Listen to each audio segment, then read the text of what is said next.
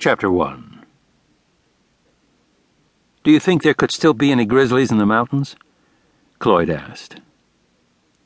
Up and out of the yellow pines they rode, and into the aspens, their quaky leaves shimmering with the slightest breeze. Out of the blue skies and into the clouds and the rolling thunder. Out of the heat and the stale smell of the low country, and into the wind-blown freshness of the high. In search of a lost Spanish gold mine.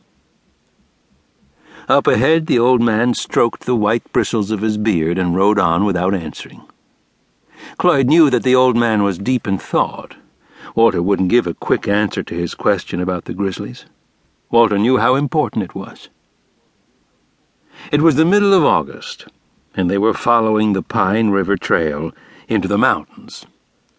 Walter Landis led on the sorrel mare, trailing his 4 pack horses.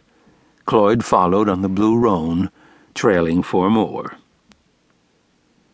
Around a bend, the old man had reined in the mare and was waiting for him to draw up alongside. "Dunno about your grizzlies," he said. "That one you saw Rusty kill, it really could have been the last grizzly in Colorado." It wasn't the reply Cloyd had been hoping to hear. He'd kept his dream to himself, that there were others. There had to be.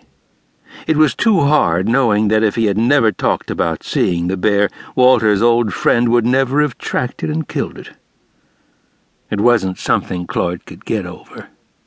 He had boasted to the best hunter, trapper, and tracker in the mountains that he had seen a bear, a huge brown bear. Cloyd was surprised that Walter had mentioned Rusty's name.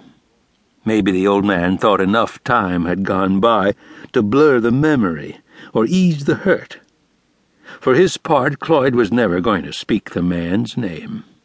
Words had power, and if he never said the outfitter's name aloud, he wouldn't be giving even an ounce more power to this man who had so much and deserved so little. The man who killed the bear. "Of course," Walter continued, "nobody's looked under every tree for grizzlies. You've got to figure there's only one road over these San Juans in a 200-mile swath, and that's Wolf Creek Pass way over above Pagosa. That's a lot of wild country, big enough to have hid that bear for 23 years. That's how old the lab in Denver said he was from the teeth or whatever." Cloyd regretted that his question had led to talk of the dead bear and the man who killed the bear. He shouldn't have asked his question. It seemed the bitter taste would never go away. The red-haired man seemed to have gone away, but hating him, that had never gone away. Rusty never came any more to the farm on the Piedra River to check in on his old friend Walter. Cloyd understood why.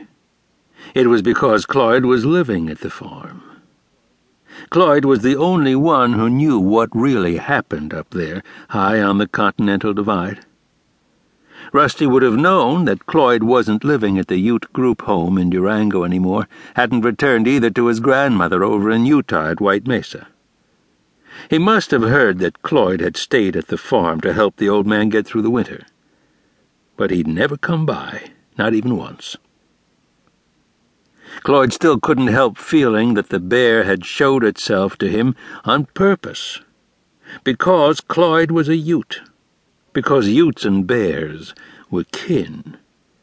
Because Cloyd had found a turquoise bear stone by the burial of one of the ancient ones, and had named himself Lone Bear. There wasn't a day that had gone by that the grizzly hadn't come to mind.